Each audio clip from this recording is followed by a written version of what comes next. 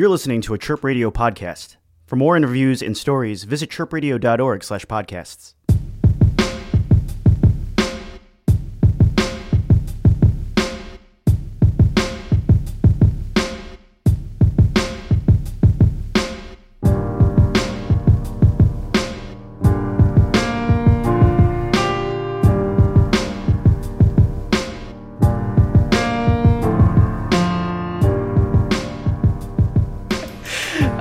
So Amelia Hruby here in the Chirp Studios with Annie, Jason, and Josh from Weatherman. How are you all tonight?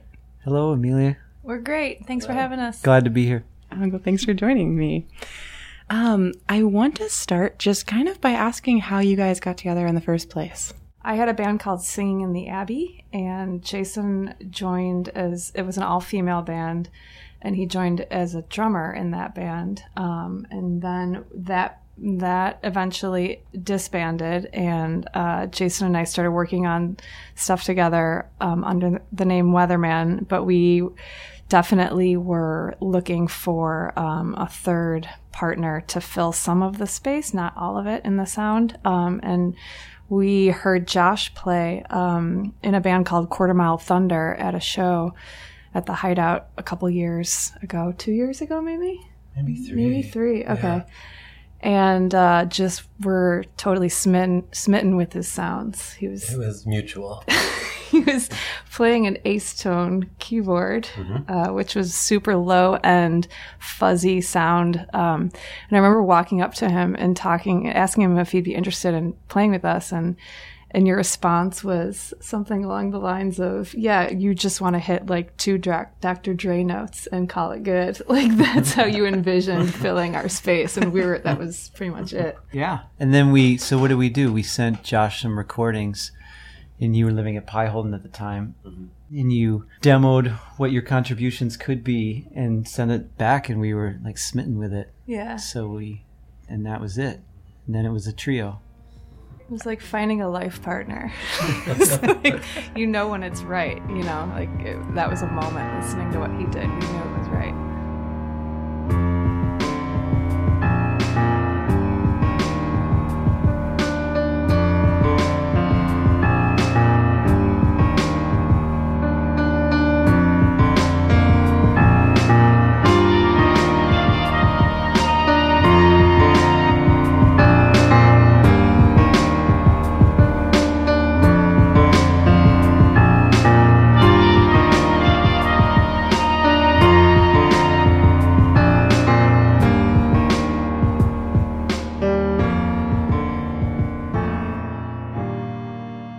It's sparse music that's different every time, and that you kind of come to it and come away with something every time. So I think he means active by you're like bringing and taking, and it's different. It's not just, you're not like sitting there receiving it.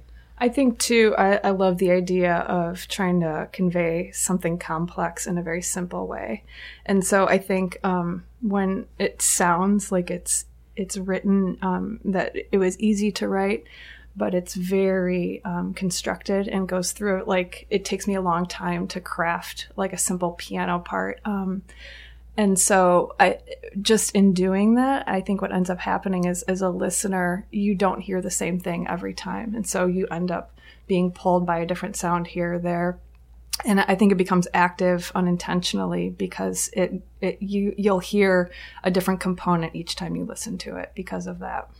So talking then about that interplay between the listener and the song reminds me of my favorite song of yours, probably Wild Geese, which is like referencing then this Mary Oliver poem. And can you talk about how that came together, like the origin of that track? There's a story, actually. Yeah, there is a story. So that's a divorce song, actually. And I took the Mary Oliver poem verbatim and wrote that exact song to it with her words. And then we went into the studio to record it and came out with like a recording we were proud of, and then realized that I needed to get permission from her after we recorded that. So went through that process of dealing with her people to do that, and we're told point blank that she does not allow her poems to be put to music at all. There's no exception for it. So thinking, we're thinking we're a little band, it won't be a big deal, But so I had to, that was tricky because I had to really take those lyrics and what they meant to me and make them my own in a way that, like, paying attention to the emphasis of each word and how many syllables were in each word. So I got a little scientific about it. But yeah, I mean, it was like, because she said no, I feel like I came out with something better than what I originally started with. Because of that process, I think it's a more beautiful song. That's sweet. Thank you. Strange eyes, brake lights, took a much longer road from the back screen door of a home that blew up 6 years ago. But then the day comes when the rain canvases over your body and your love who you love.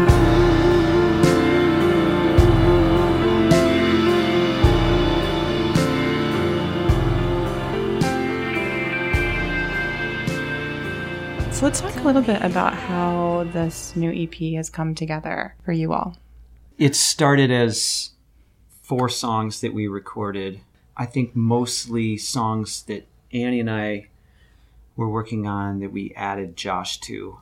And the 4 songs that we started with for the EP were songs that we wrote with Josh. Mm-hmm. And then we added Swimming the Atlantic. We added 2 of the singles to add 2 more songs. Yeah. And 2 songs that we felt like we wanted people to hear more, that we were really proud of. Wild Geese and Swimming the Atlantic. Yeah, we kind of, the release of them before was with a really small label and just kind of as singles. I feel like they were like administratively and musically, like in all regards, us like taking steps towards where we were headed. And the EP is our first sort of statement as like, this is what we figured out that we're going to do. Mm-hmm. I think also too there was a desire to hear those songs on vinyl, so we're releasing a record. So obviously with a digital component, but hearing those 2 old songs with the crackle and the hum of a record was something I think we all were really interested in. Mm-hmm.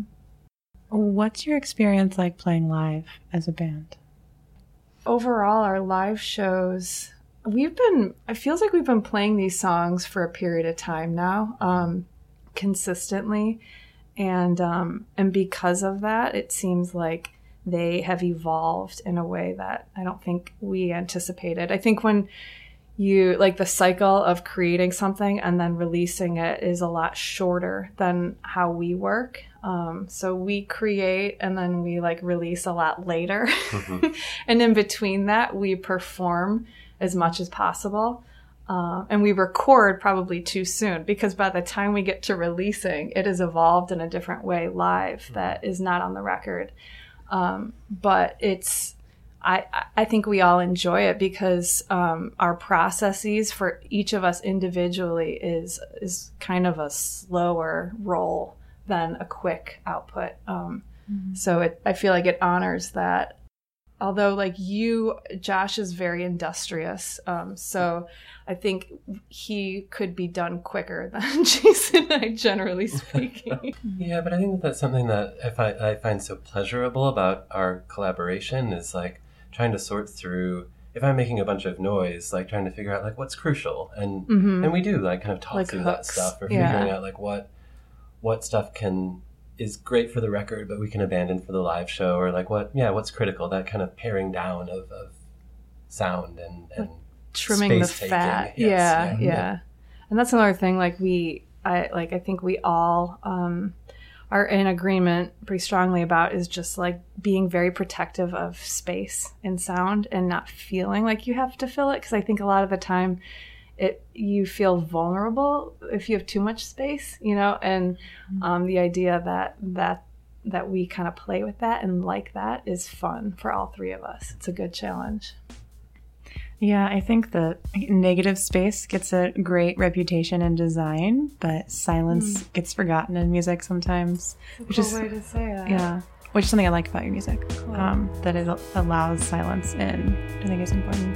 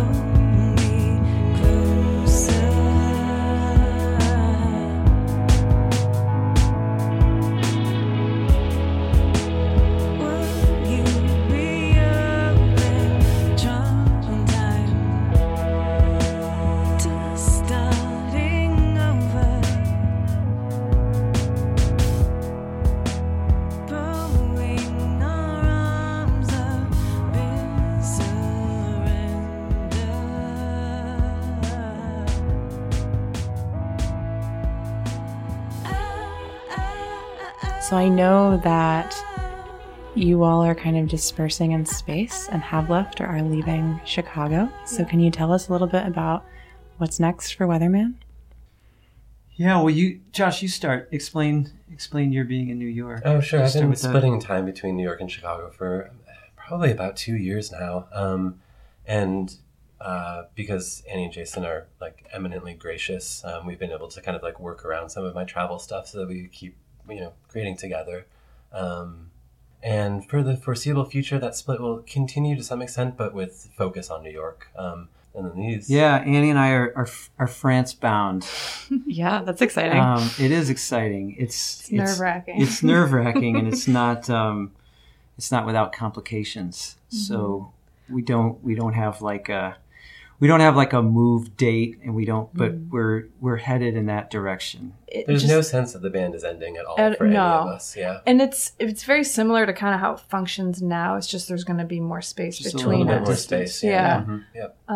So hopefully we won't feel the distance. It'll just be we're in different environments, and I think that that's going to help with creating. It does for me, anyways. Just shaking things up a little bit. So maybe there will be more output because of it. We'll see. That's exciting. Yeah. Thank you all so much for coming in today. It's been great to chat with you. Thanks for having us. Really Thanks, sweet. Amelia. Conducting the wind, the white caps resent. They're alive, they're alive.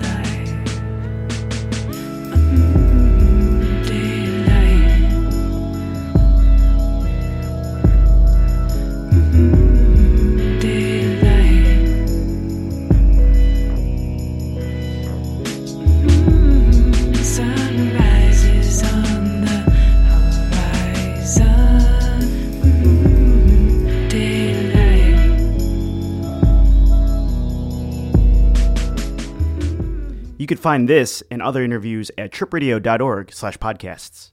Trip Radio. Hear what's next.